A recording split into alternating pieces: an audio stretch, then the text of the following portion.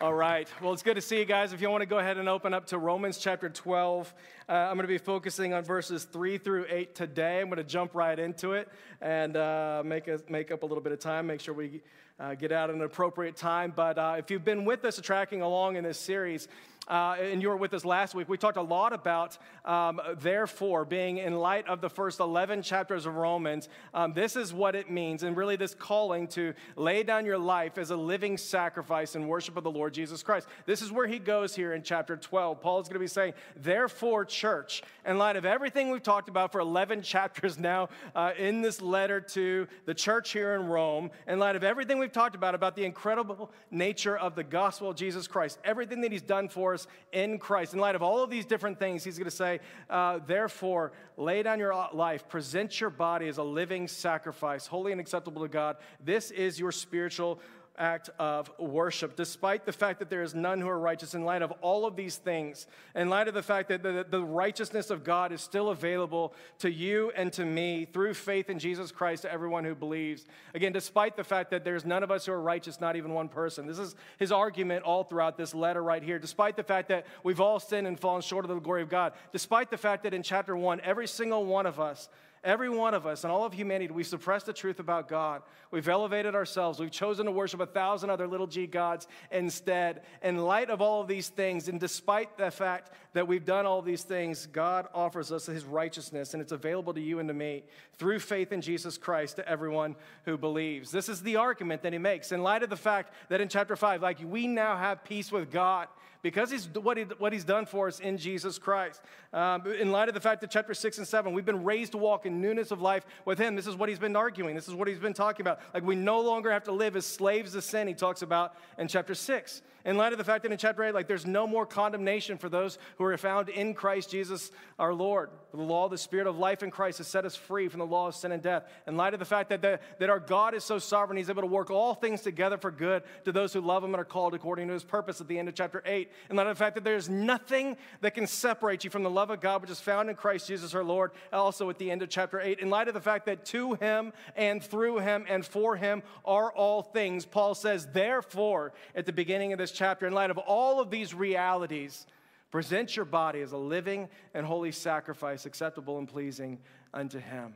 And so whereas last week we were honoring mothers and we were talking about the fact that we should lay down our lives as a living sacrifice back to him, from here on out in this chapter, he's going to be talking a little bit more specifically about how that plays out and how we go about laying down our lives as a living sacrifice to him. Very, very specifically, this passage in this section that we're going to look at today is going to deal with some of the different difficulties that we have even today when it comes to really gathering together again as a church body. And this is going to be some of the implications that we're going to talk about. It's going to be questions and things like, okay, so why shouldn't I just stay in bed this morning and just tune in only online for the entirety of here on out? Why should I ever come back to the physical gathering of the church body? Why should I become a member of a local church? Why should I be engaged here beyond just consuming, beyond just taking things in and things of that nature? A little while ago, there was a book back in the early 2000s called I Love Jesus, But I Hate the Church. I don't know if you've ever heard that or you've heard any of this language talked about a lot today, but it's this idea that, hey, I love God still. I love Jesus. I just don't like the Christians. I don't like the church. I don't like this gathering. I don't like the formalization of worship or anything like that. And so this passage we're going to look at today is going to deal with some of those difficulties and some of those things that we may think that may have crept into our belief system a little bit, and he's going to expose it, and he's going to bring that out into how we go about laying down our lives as a living sacrifice to him. So again, Romans chapter 12, I'm going to focus on 3 through 8. I want to bring us back into verse 1 to give us a little bit of context here, but here's what he says from here on out. He says, again, I appeal to you, therefore, my brothers and sisters, by the mercies of God. In other words, all the mercies we talked about in the first 11 chapters. Present your bodies as a living sacrifice, holy and acceptable to God, which is your spiritual worship. Don't be conformed to the world, but be transformed by the renewal of your mind, that by testing you can discern what the will of God is, what is good and acceptable and perfect. Verse 3, for by the grace that was given to me, I say to everyone among you not to think of himself more highly than he ought to think, but to think with sober judgment. I don't know if you noticed this, but a couple times as he makes this transition from, hey, here's all the theology, here's all the things that we've learned and understood about God and what he's done for us in Jesus Christ, laying down your life as a living sacrifice, he immediately goes 2 different times to how we think about things. This is what he says, don't be conformed to the world in verse 2, but be transformed how? By the renewing of your mind. And he's saying, hey, before you offer your body as a living sacrifice, and before you go and you have all these implications of what to do with the beauties of the gospel right here, like before you get to the doing, there's got to be a transformation taking place in your mind. And so 2 different times he deals with the whole thinking process. Right here, he says, I want to say to you, don't think more highly of yourself than you ought to think. Right? Instead, think with sober judgment. In other words, think accurately about yourself in light of the truth of the gospel. Don't think pridefully. Don't think with arrogance. Don't think so highly of yourself that you're never going to come to a point in time where you actually lay down your life as a sacrifice towards Jesus in service towards one another. Like, don't ever get to that point where you're so high and mighty, there's nothing else for you to grow in, there's nothing else for you to do. Like, this is what he's talking about right here. A few months back, we were talking about in chapter 3 how baptism is a really beautiful illustration of really 2 tendencies we find even among Christians. But we identify either with the death and burial of Christ as we go into the water, or we identify more with the resurrection power of God and all the blessings and the different not favoritism, but the things that he's given to us, the different blessings that he's given to us in Jesus Christ. And so a lot of us, we look at baptism and we can say, you know what, I identify with the mourning, the death to self, if you will, the burial in Christ. And these are people that a lot of times, like, we're really attuned with the brokenness and the depravity and the sadness of the world in which we live in. And so you can say, hey, there's a lot of, we'll sit in a lot of that pain. Others are sitting there going, I don't want anything to do with the brokenness. I don't want anything to do with that. I want to talk about the blessings. I want to talk about the new life. I want to talk about this. And what he's saying is, don't favor one over the other. Think about yourself in light of the entirety of the gospel. Don't forget about your daily need for his grace. Don't be so full of the victory that he's given to you that it turns into a pride where you think it's all about you or you accomplish all these things or something like that. Don't allow it to turn into pride where all of a sudden you forget about the seriousness of your sin and your daily need for his grace. I don't know if you remember the question that he asked in chapter 3. He asked the question, he says, where is the boasting for the believer who understands the gospel of Jesus Christ? There is no boasting if you're a believer. There should be no boasting if you're a believer, right? What are we to boast in? I had nothing to offer God. He's holy, I'm depraved, I'm walking away, I rejected him, but God in his infinite love came after me. Well, where is the boasting in this message that we sing about every single week? Where is the boasting in a thing that says that you've been justified by faith apart from works of the law? In other words, despite the fact that we've always broken it, we never get it right, we can never ever get it right, and you may be better off than somebody else is in particular things. Despite any of those things, you've been declared righteous simply by your faith and simply because of his grace. Where's the boasting in this message, he says? When you literally bring nothing to the table except for your need, and your soul depends upon the mercy of the Lord Jesus Christ, where's the right to boast in anything? Don't think more highly of yourself than you ought to think, he says. And at the same time, don't be so into the depth of your sin, woe is me, these kinds of things, that you're so depressed or you come out of it, you forget about the victory that has been given to you in Jesus Christ. Don't get so heavy. In other words, don't be like Luther before he came to a realization of the gospel all throughout Romans. I've shared these stories a lot of times. Luther talks about this. Martin Luther, Protestant Reformation Martin Luther, talks about a lot of times before he came to awareness of everything that God has given to him in the first 11 chapters of Romans, he would sit there in his room and he would mourn and he would lament over his sin because he thought that it meant that this holy God could have absolutely nothing to do with him. And he would sit there in depression and anxiety constantly because he wasn't aware at that time of the victory that had been won him in Jesus Christ. And what Paul's saying here is, again, think right, not too high and not too low. Otherwise, you'll never be in a position where you're going to be able to lay down your life as a living sacrifice to him. A little while ago, I was listening to a pastor talk about one of his volunteers in the kids ministry, and he was just talking about how you would never know that this person was kind of their champion of children's ministry over there, was also the most successful CEO and one of the more powerful and wealthy people in the entire city. I mean, he was just talking about this guy. He's like, you would never understand. Like, that guy is jumping around on the stage, leading children in worship week after week after week. When he's not back there serving, he's out in the parking lot helping people get parked and waved into this parking lot. Like, you would never understand that this person probably owns more buildings in the city than most other people own. Like, this is a person that thinks rightly about himself in light of the gospel.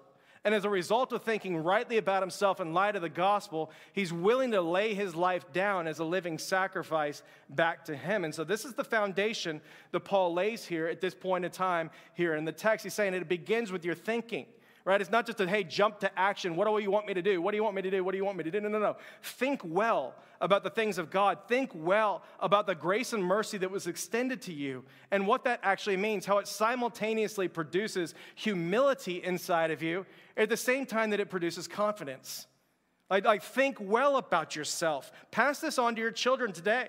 As they're longing for identity, they're longing for a sense of self-confidence, right? Think well about that. Help them understand, hey, you could be humble and dependent upon God always, and at the same time, walk out in profound confidence, knowing the power, knowing the beauty, knowing the blessings that God has given to you, and what we're going to talk about here in just a little bit, the unique ways that he's contributed you, or he's given you to contribute to the body of Christ. Think well about yourself. Otherwise, you won't lay down your life as a living sacrifice to him. And so he continues here in verse 4, and this is where he gets to the whole body metaphor that we've talked about a lot around here. But here's what he's going to say. He says, for as in one body, we've got many different members. The members don't all have the same function. And so we, though many, are one body in Christ. And individually, we're members one of another. Having gifts that differ according to the grace given to us, let's use them. Let's use them. And so he gets into this body metaphor that we've talked about a lot around here, and we use all the time here in the church. I love the way C.S. Lewis illustrates this in Chronicles of Narnia, but it's one of our more favorite movies recently, Lion, the Witch, and the Wardrobe. But there's a scene, Peter, Susan, and Lucy, they cross into the wardrobe, they cross into the land of Narnia, and there's a scene where they appear before Father Christmas. I don't know if you guys remember this one or not, but they come before Father Christmas, and Father Christmas essentially comes and gives them different gifts. And so Peter comes and he essentially says, you'll know at the right time, you'll know what these gifts are for. And so he comes and Peter comes before him and he gives Peter a sword. And Peter later discovers a little bit later on, you know what, he was meant to lead an army in battle with that sword. And Susan comes along, Susan gets a bow and arrow, and Father Christmas tells her this is to be used in a time of need. Lucy's the same thing. She's given healing ointment. And you see her later on in this battle, she's using this healing ointment to come and to bring healing to people that were wounded in battle. And the point that Lewis is making in this entire thing is that every single one of you, man, woman, and child, every single one of us has been given gifts by God, and they're meant to be used. The reason that he gives these gifts in the first place are to be used, are to be there for the edification of others, for the building up of others. This is the metaphor that he uses. Your body, church, is an essential member of Christ's body. That's the metaphor here. It should be offered up as a living sacrifice for the long-term good of that body. This is the whole message. Like, your body is an essential member of Christ's body, the metaphor right there. The church, it should be offered up daily as a living sacrifice for the long-term good of his body. That's what he's talking about here. We are one body, many different members. All of those different members have different gifts and different contributions to be making, meaning some of us are going to be arms, some of us legs, some of us brains, some of us noses, some of us eyes, some of us fingers, tendons, muscles, the entire different thing, but all of us essential for the strength of the body. A few weeks back, I found out, I want to illustrate it like this, but a few weeks back, I found out that my older brother, Stu, he's a pastor in Evansville, Indiana, found out that he had COVID about a month ago.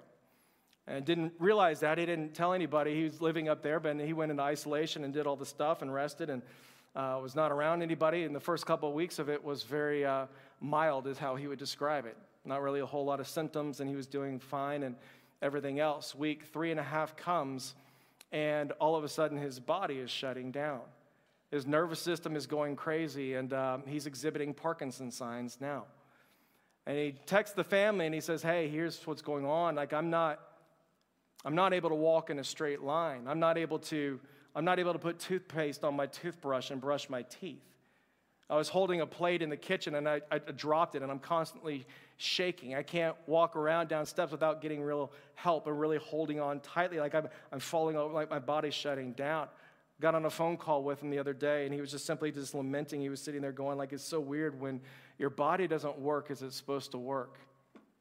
And church, like, this is the metaphor that Paul is using right here to describe this gathering that we get to be a part of all the time, which is more than just a Sunday morning gathering, but this is the metaphor that he's using right here. And I think we understand what he's talking about. Like, when one part of the body shuts down, the whole body suffers, right? Like, when one member of the body chooses to stay on the outside, not to be a part, not to contribute as God has gifted you to contribute, it impacts the rest of the body. Like when members who have been gifted by God start believing that we've got nothing to contribute or very, very little, or what I am, who I am, what I bring to the table is really not a big deal in the scope of all things. Like this is what happens to the body. It shuts down, it cripples, it is not the fullness of what it was intended to be. So church, let me ask you this question that I've been thinking about for quite a while now. Like, what do you think the long-term impact will be if collectively Christians keep thinking about church as a place you go or an elective that you may or may not want to participate in rather than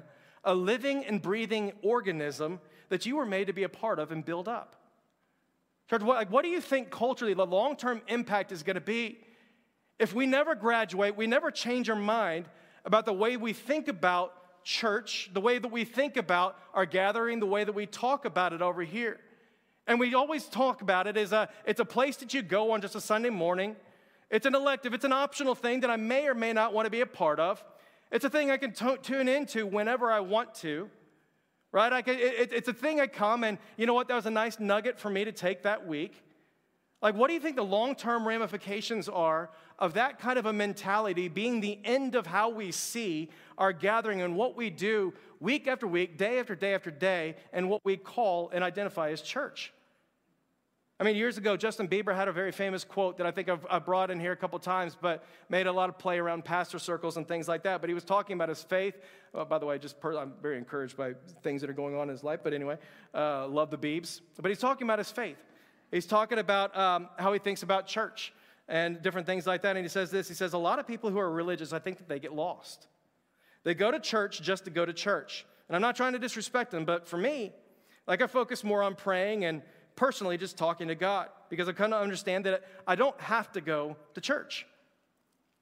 And I want to be really fair because he's technically right. None of us have to go to church. It's not a prerequisite for salvation, right? It's not.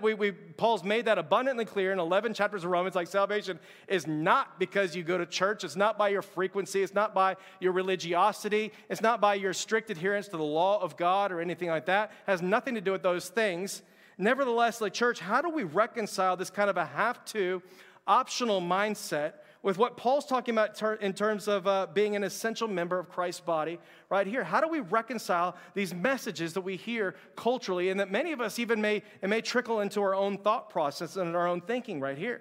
How do we reconcile some of the things that we're believing and talking about and thinking about out there with what Paul's saying right here? No. You are already a member of a living, breathing organism, whereas you've been given gifts by God to come in and to bring edification and to build up this body. And in doing so, you come together and you represent a greater picture of who God is to a watching world. How do we reconcile these two messages that we're dealing with right here? I've told you before about some of the trends in the church. We've seen this, and they're not new or anything like that, but Barna talks about how it used to be that a committed church member was attending somewhere between 48, 52 weeks out of the year. Some of you remember those days, right? Like, that was considered a committed church member. Today, the bar is lowered. Before COVID, before 2018, those numbers, a committed church member was considered somebody that was regularly attending between 12 and 36 times a year. Now, personally, I think that's a big disparity in between those numbers right there. But that was considered a committed church member, somebody who's a faithful member, that kind of a thing. We know the reasons. We talked about it a whole lot. There's things shifting culturally where there's a lot of things, there's a lot of distractions, there's a lot of busyness. Right? That's one of the main things that's kind of brought up today. Like, our lives are just busier than they ever have been before. And the irony of that whole thing is we all thought by going digital, by connecting on social media, by being available online, that was going to simplify our lives and that we would get more simple and that would free us up to be able to invest in the things that really mattered. That hasn't really been the case, has it? Like, we've only figured out, we are feeling more anxious, more busy, more worried, more all the things all the time. And we understand, like, the busyness of the world that we live in. Like, we have work, we've got school, we've got sports, and then there's social clubs, and then there's friends, and there's entertainment, there's a little bit of me time. There's my R&R, and we get into the weekend, and we sit there and say, you know what, I've got better things to do than come in to contribute to a body of people that, you know what, fact of the matter is, I disagree with them on social media. I don't like what they posted. Like, I don't know what, I'm not fully on the same page as some people in this gathering over. Like, why would I come and physically gather over here? Like, why not just stay home? This is the question that people are asking today. And so all of that was pre-COVID. But today what we're seeing now is we're only seeing somewhere around 40%. And granted, there's a lot of reasons for that and stuff. But somewhere around only about 40% coming and regathering right here again. Totally understand the different things that are coming there. I'm just saying, let's get a picture of kind of what's going on here in the world today. But the question people are asking is, okay, why should I come back? Why not just stay in bed and tune things in online for the long haul? I mean, it kind of works. It's convenient, right? It's nice. Like, why not just podcast the greatest preachers in the world? Like, why should I listen to that dude, right? Like, why not just tune into Bethel week after week, and they're going to nail the worship set like every single time, and it's going to be awesome, and I'm going to jam in my room, and like, why not do that? Why come into a physical gathering and be a part physically when I could do the exact same thing out there? Church, like when we talk about it, we talk about church like it's another thing to simply come and to consume, or a thing to listen to on demand on my own time frame. Church, like, meanwhile, what Paul's saying here is, no. Individually, we belong to one another. How do we reconcile some of the messages and some of the different things that are coming in to our psyche and to our belief system here with what Paul's saying? He's like, no. You belong to one another. The people that you disagree with and stuff that you're sitting in rows with and stuff around you, maybe even in your small group, there is a sense where God has given you into this time, into this place, into this community over here, and you belong to one another. In other words, like the expressive individualism we talked about last week, it's not even close to what he's talking about right here. Like, there's a sense of belonging, there's a sense of purpose, there's a sense of, hey, community here that you were brought into in this individualistic mindset, this me-centered mindset of whatever I'm going to come and take. It has nothing to do with what Paul's talking about right here. How do we reconcile some of these things? I mean, Hebrews is going to say, let us consider how to stimulate one another to love and good deeds, not forsaking our own assembling together, as is the habit of some, but encouraging one another. And all the more as you see the day of Christ drawing near. In other words, like he's saying, like we were made for one another. We were made for one another. Like, this is the context in which he's put you into the world. It wasn't just as an individual. It wasn't just it wasn't just you alone. We don't survive on an island. Like, no. You were made to belong to one another for one another. We were made to love one another. Hebrews says to stimulate one another.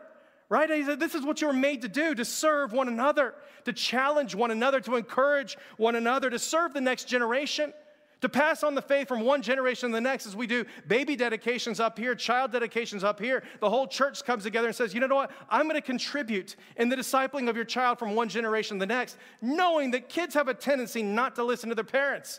I'm going to be a part of that process. I'm giving my life for the one another. Like, we were made to contribute. This is why many of us have been grieving over the course of this past year. Like, we weren't made for isolation. We were made to belong to one another. This is the repeated theme all throughout the New Testament. Over and over and over again, it's the exact same thing. Like, a new commandment I give to you, love one another. Wash one another's feet. Be devoted to one another in brotherly love, Romans 12:10. Serve one another in love. Be patient and bear with one another in love. Be kind and compassionate to one another. Forgive one another. Speak to one another with psalms and hymns and spiritual songs. In other words, when we come together and you sing your songs, it's not just about you. And we've experienced this thing where you come into a church, and you've noticed this before. You come into a church, and maybe you're just not feeling it that morning, right? You're not wanting to connect. You're kind of honestly surprised that we walked in this morning. And somehow in the middle of this singing, other people singing around you, God meets you in their song. God meets you in their faith. God meets you in their encouragement. And then all of a sudden, he just breathes life into you to bring you to a point where you're ready to receive from him. Church, we were made for one another. Like, we were made to belong to one another. This is what he's saying here. This is why many of us have been grieving forever. Like, we were not made to live in isolation for the long haul. We were made to contribute in very specific and unique ways, kind of like the various members of a body, Paul says, each with different gifts to contribute for the long-term good of the body. And so I'm just wondering, church, are we losing the belonging element of who he's called us to be?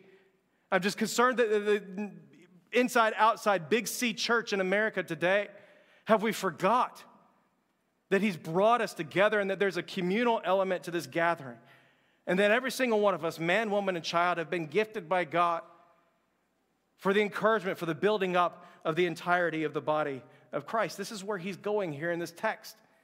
In light of all 11 chapters of beautiful theology, this is who God is. This is what he's done on your behalf. Therefore, offer your body as a living sacrifice. How? By recognizing your giftedness. By recognizing the fact that God spoke things into existence, made you in your mother's womb, created you with unique abilities and unique opportunities given by the Holy Spirit. And he did that for you to not just hang them up on a wall or anything like that, but to actually come in a community of believers, whether it's here at DBC, any other places, all other gatherings of worship all around the city, whether it's here or anything out there, but to come and to contribute and to help build up that body. This is the picture that he's giving us here in this text, that every single man, woman, and child is essential for the health of that body, and that it hurts when we take time away, when we leave, and when we do things ourselves. He continues and he simply says, use the gifts that God has given to you to use. And this is where he starts getting specific about what some of these things can look like. And it's not an exhaustive list by any stretch of the imagination, but here's what he says. He says, if prophecy, in proportion to your faith. If service, then in our serving. The one who teaches in his teaching. The one who exhorts in his exhortation. The one who contributes in generosity. The one who leads with zeal. The one who does acts of mercy with cheerfulness. And he just gets into this picture of kind of what this body can look like, what the different members, what the arms and the legs, he puts names and he puts definition to some of the unique ways that he's gifted you in this body. And he's brought us together again for our own mutual edification and for the glory of his name. And it's not an exhaustive list. Nevertheless, I want to go through some of these things. I want to define some of these things. And as we go through some of these names, I want you to think about where you might be today if the people in your life never put these gifts into practice around you. Because you're going to be sitting there and we're going to gravitate towards, okay, how has he uniquely wired me? And some of these things are going to be best discerned in the context of a community group or in the context of being known, where people around you can come and say, hey, you know what this is? I see this gifting in your life. I'm able to speak into this. It's typically going to be at the intersection of what you're passionate about doing and what you're good at doing and what God has gifted you in these things. But it's going to be best discerned in that context. So we're going to be thinking, okay, here's what God may have given me to do. But where would you be if the people around you growing up or even into adulthood never put these gifts into practice? I mean, he says here, if you had the gift of prophecy, he says use it in proportion to our faith. This is what he says right here. This is the hardest one probably to nail down in this entire list. It's what he leads with right here. But very simply, when we're talking about New Testament prophecy, using our gifts of prophecy in the context of a church body today, what we're talking about is a spirit-directed proclamation of God's truth into a specific situation for the purpose of edification. This is what we're talking about right here. A spirit-directed proclamation of God's truth into a specific situation for the purpose of edification. Paul's going to talk about it in 1 Corinthians chapter 14. He's going to say this. He's going to say, eagerly desire the gifts of the Holy Spirit. In other words, it's okay to look around at some of these things and say, I want this, I long for this. Father, if it be your will, would you give me this or bring me into an awareness of how you may have gifted me at this time? And he says, eagerly desire the spiritual gifts, but he says this, especially prophecy. And here's why, verse 3, because the one who prophesies, he says, speaks to people for their strengthening, encouraging, and comfort. He continues to say, anyone who speaks in a tongue, they edify themselves. But to the one who prophesies, they edify the church. So prophecy is greater than speaking in tongues unless there's interpretation. Why? Because the whole church is edified in this thing.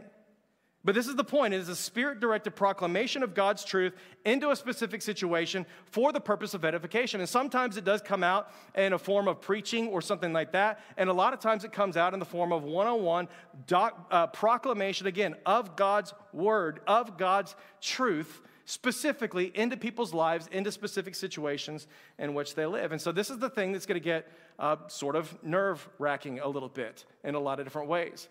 We see it abused. We see it done poorly online. Self-professed prophets out there making all kinds of proclamations that don't come true.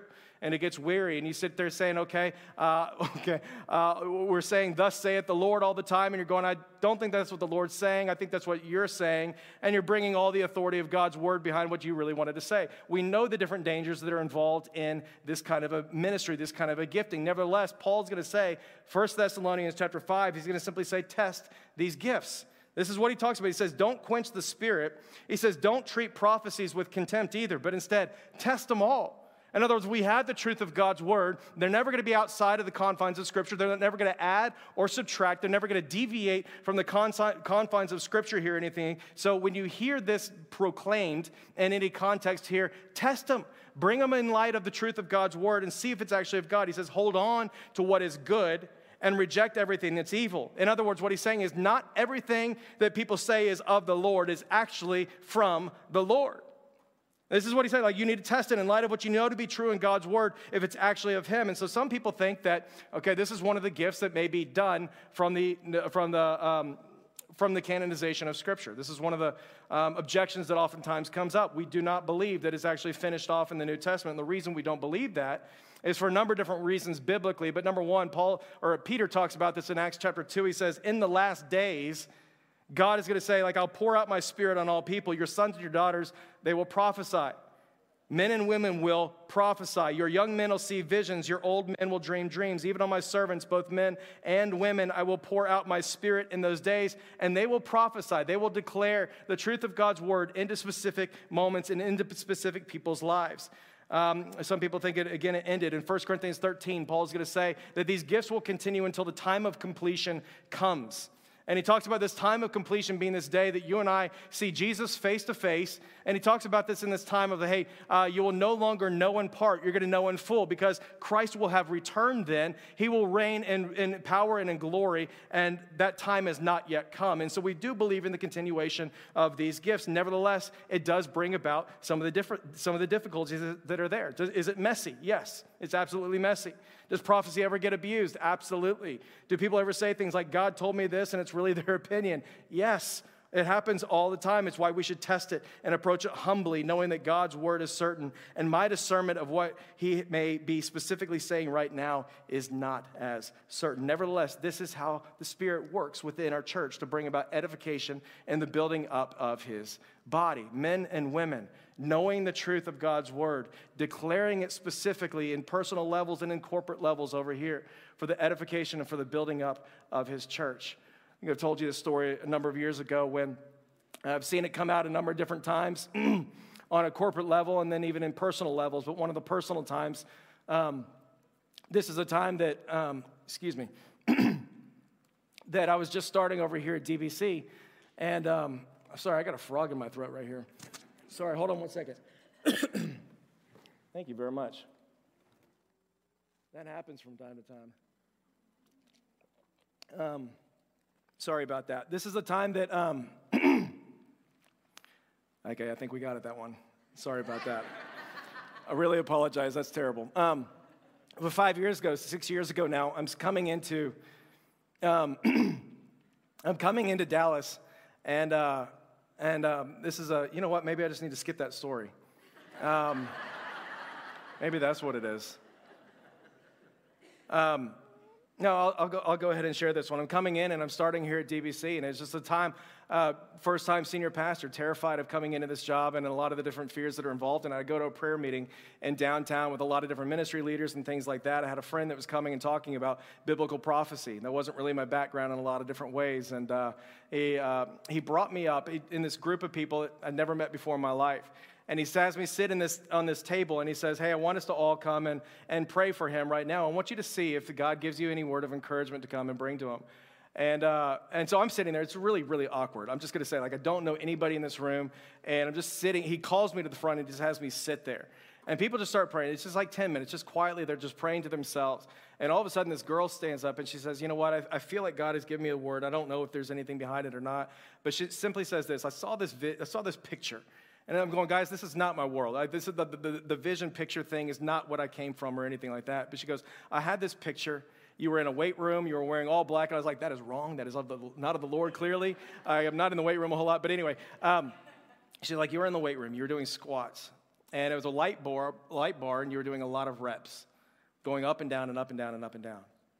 And all of a sudden, your spotter comes behind you and starts adding on weight to the bar. And it's a heck of a lot of weight.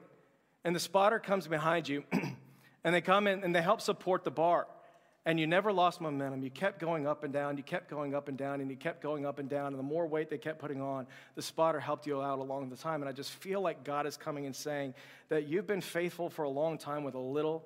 He's about to add more to your plate, and that he's going to be with you every step of the way, helping you lift it over and over and over again. And she's like, does that even make sense to you? And I sat there, I was like, tomorrow I start a brand new job at a church that I feel way over my head in. And just wept. Like, I know you can't imagine that at all, but it's all I can say is in that moment, it's like very personal and it's very direct. And it's one of these moments where you sit there and you say, God saw me. God saw me in that time and gave me this specific word from his word. It was not adding, it wasn't different from or anything like that, but it was for the edification of the body. Church, where would we be if people didn't step out in faith in your small groups in your community around here at the church and say, you know what, I need to share with you this word that God has given to me about you? Like, where would we be if we didn't have that confidence to do that? And in humility to be able to do that. Not thus saith the Lord, God saying this, repent, you're going to whatever it may be. Like, not any of this thing, but I feel like God is saying this into your life. Where would we be if we didn't step out on a limb and contribute like that? Like, where would we be without gifts of service? This is where he goes next. He says, in your service, then in your, if service, then in your serving one another. Where would we be if not for people in our kids' ministry week after week after week saying, like, I don't need the front. I don't need all these different kinds of things because just give me a project and I'm in. I want to serve and I want to build and I want to contribute to the building of the body. Like, where would we be if not for the Trisha Mills, who's here without fame, without name, without anything out there, day after day in our hallway, no one else around, organizing the food pantry all the time in those shelves and making relationships with North Dallas Food Bank and serving our community around there when no one else sees what's going on. Where would we be without Gina doing that constantly throughout the week? Where would we be without Jana and Larry and Kelly, who's up here all the time serving in a million different ways? People saying, like, I don't need the spotlight. I don't need this over or that or the other. Like, I just want to come and I want to help. Where would the church be if not for people using gifts of service? Church, like, where would we be without teaching? People who are gifted in teaching, using a gift of teaching. In other words, this supernatural ability to come and take really complex realities and make it simple and digestible, things that we can grab onto every single day. I'm thinking of Howard Hendricks, probably one of the greatest teachers in the world. I'm thinking of my mom. I remember walking in my freshman year in college, surprising her one day at BSF. 18 years I knew she was a Bible Study Fellowship teaching leader. I never heard her teach. I sneak in at 10 o'clock on a Wednesday morning to come and hear my mom for the first time as an 18-year-old, and I'm floored by the fact that God has given her a gift to bring the Word of God to people in a way that they can understand it. Like, where would we be? Like, what he's saying right here is it's not necessarily a natural gift. I've told you the story many times. A friend of mine over at DTS won the preaching award. Was not socially this. I love engaging and I love talking to people, but I'm not kidding you. When the dude stood behind a pulpit, I wept in the ways that he was able to bring the Word of God to life and help me to see God in a brand new, majestic, beautiful way that I remember calling Kat and just be like, you will not believe what happened in class today. Where would we be if people sat on the sideline saying, no, that's somebody else's call. That's somebody else's task. Like, where would we be? Like, some of you have that gift, and I was seeing Mary out here earlier, absolutely has that gift. Like, where would we be if she never utilized that for the sake of the good of the body? Like, where would we be without that thing? Where would we be without exhortation and people using this gift for the building up of the body? I'm thinking of your encouragement, like, all the time. Just a gift. I mean, where would we be without Dawn Moody and her constant notes writing to you guys about your kids and stuff and just simply saying, hey, I want to cheer you on. You can keep going and going and going. Where would we be if people sat there on the sideline and said, you know what, I'm just going to leave it alone and a few other people will take care of it at some point in time? I'm thinking of the Julie Hesses who writes notes constantly encouraging you in college and encouraging you to keep pressing on over and over and over again. Tim McManus, unbelievable encourager. Like, where would we be if people sat on the sideline and said, you know what, I'm just going to consume and absorb and make this about me and whatever nugget I want to take today or anything? Like, where would this body be if people didn't utilize the gifts that God has called you to use? Where would we be without generosity? This is where he goes, the one who contributes in generosity. Church, where would we be if not for the generosity of this body? People, men and women, understanding that the finances that God has given to me are not just for my kingdom or for my purposes and not for my glory, but it's for His. I was talking with Brian a little while ago. He shared with me the story, and no names or anything like that, but he sat with somebody and he said, you know what, there's an opportunity for this person to come on this mission trip. He doesn't have the finances, and he was sitting with somebody in the body about this need that was risen, and the first thing that the guy says is, hey, say no more, it's taken care of. You got to find, I'm there, I will support his trip, I will take it over, I'll take care of that thing. Like, where would we be if not for the generosity in this body? I'm thinking about this past year, like, where would we be if people didn't rise up at the beginning of COVID in the middle of this pandemic and simply say, no, I want to help all the families around us in this community that lost their jobs, that aren't able to pay their bills. Can I just tell you, like, our benevolence fund this past year has exploded because you guys are looking around saying, you know what, like, praise God, maybe it wasn't my job. Maybe it wasn't my job that was killed this past year, but other people's it was, and I want to help supply their need. People were donating brand new furniture so that families around here who had nothing in their apartment could actually have a couch to sit on. Like, where would we be if you didn't rise up and say, no, like, this isn't about my kingdom. This isn't about my fame. This isn't about my comfort. This isn't about my stuff. It's all for His praise and all for His glory. Like, where would we be if not for your generosity? Like, where would we be without people who are willing to lead with zeal and passion? These are people like, I was thinking of Kinder, I was thinking of Warren, and some different people around here today that rise up, people that have been given this gift that people say, I don't know what they're all about, but whatever they're doing, like, I want to go and do it. You have an enthusiasm, like a contagious enthusiasm that people bring. Like, where would we be if people didn't rise up and lead within our church body? Where would we be without gifts of mercy? He talks about the one who does acts of mercy with cheerfulness. Where would we be without the people that can sit there in your pain and not move for an hour? Are you with me? Some of you are sitting there going like, I don't understand that at all. But there are people, there are some of you in this church that you know how to sit with people while they're crying and while they're pouring out their pain and their brokenness and weep with them. You know how to weep with those who weep without sitting there saying, hey, here's all the arguments about why you shouldn't be weeping right now. You have mercy. Praise God for your investment in this body. I'm seeing all the people that are involved in the prayer cohort and even our freedom prayer ministry around here. You sit with people, and in the middle of their brokenness, you just weep with them. Jamie, you do that. This is your gifting. Like, praise God for your heart of compassion for people that are seeing brokenness in the world, there's lamenting in that.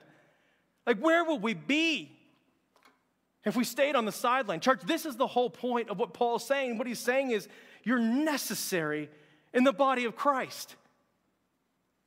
All of your giftings, all of the unique ways that He's made you, it's essential that this body is healthy. It was never designed for isolation. It was never made to just take a consumeristic mentality to everything that we do. Like, nothing about what we do is consumeristic. You get and you receive, and then you pour it back out for the praise of His name. Where would we be if we didn't get that?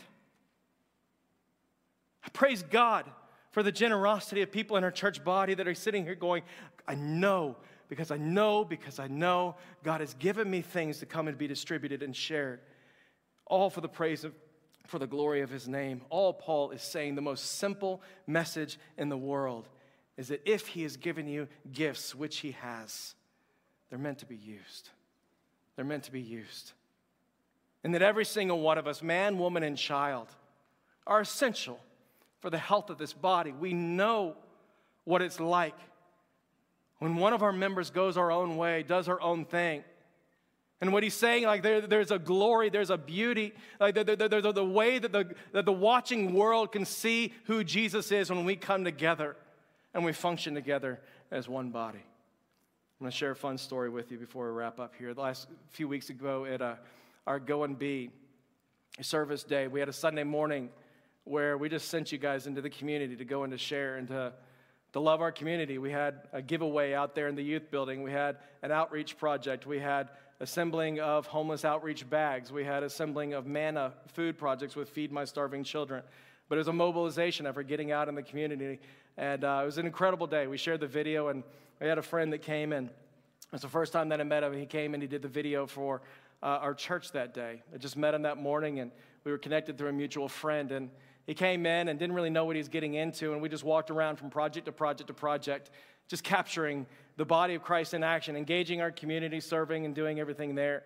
And we spent about the first hour on this campus going around, interviewing people and kind of capturing some of these pictures and everything. And it was incredible. We get back into the car, and we're driving over to East Richardson to go over to Feed My Starving Children. And he goes, "Hey, man, can I just stop you for a second?" He's a pastor out in Oak Cliff, by the way, doing online church because their church wasn't able to gather at the time or anything. And so he was able to be here on a Sunday morning. But he goes, "I just got to call my wife." And I was like, "Yeah, man, go for it." He calls his wife, gets her on the phone, and says, "Babe, you won't believe what I'm doing right now. This whole church, people out there in the community, engaging with neighbors, praying with neighbors. Like people brought trucks. They're filling up their trucks. They're delivering it into people's new apartments. Like they're helping people out. They're going and making food." Like she starts describing this whole thing. He's like, "You won't believe what's going on out here." And then he hits it on speaker, and he puts it right there. And you just hear her take her breath away. She simply just says, "That is how the church is supposed to be." And he just hangs up right there, and he says, "This is what the church is supposed to be like." Church, like that is what the church is supposed to be. It's people with gifts of administration, using gifts of administration to pull off different things. It's people with gifts of service and helps. It's the evangelists that are going out there that are sharing the gospel of Jesus Christ. It's the people that are coming and that are sitting with people and listening to their stories over and over again. It's all these different people coming together for the praise and for the glory of his name. Church, where would we be if we just sat on the sidelines and did not understand what God was trying to do in this fellowship that we call the church?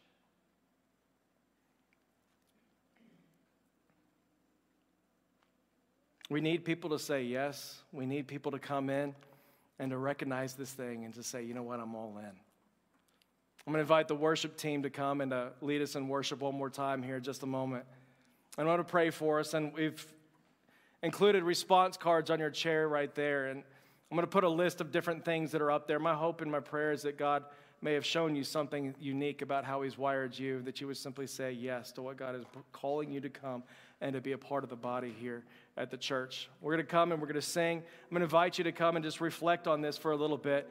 And that response card is just for an opportunity. You can fill out name, info, or anything like that. If there's an area that you put up there, that anything that jumps out to you, we'll have ministers follow up with you this week. We want to give you opportunity to come and to use your gifts for the building and for the edification of the body. The band will sing over you for a minute, and then you'll be invited to come and sing together. But Father, we do love you. We praise you, God. We worship you today. God, we thank you for the ways that you've uniquely wired every man, woman, and child in this room to be used by you for your praise and for your glory. God, I pray that we would rise up, Father. I pray that we would see what you want to do. God, I pray that we would think well about ourselves, not too high, not too low. In light of the gospel, in light of a God who came in the middle of our wandering, came to lay down his life for our flourishing, may we go and do the same, lay down our lives as living sacrifices for this body, for our community, all for your praise and for your glory. God, we love you. We praise you. We invite you to speak. We invite you to move. In Jesus' name, amen.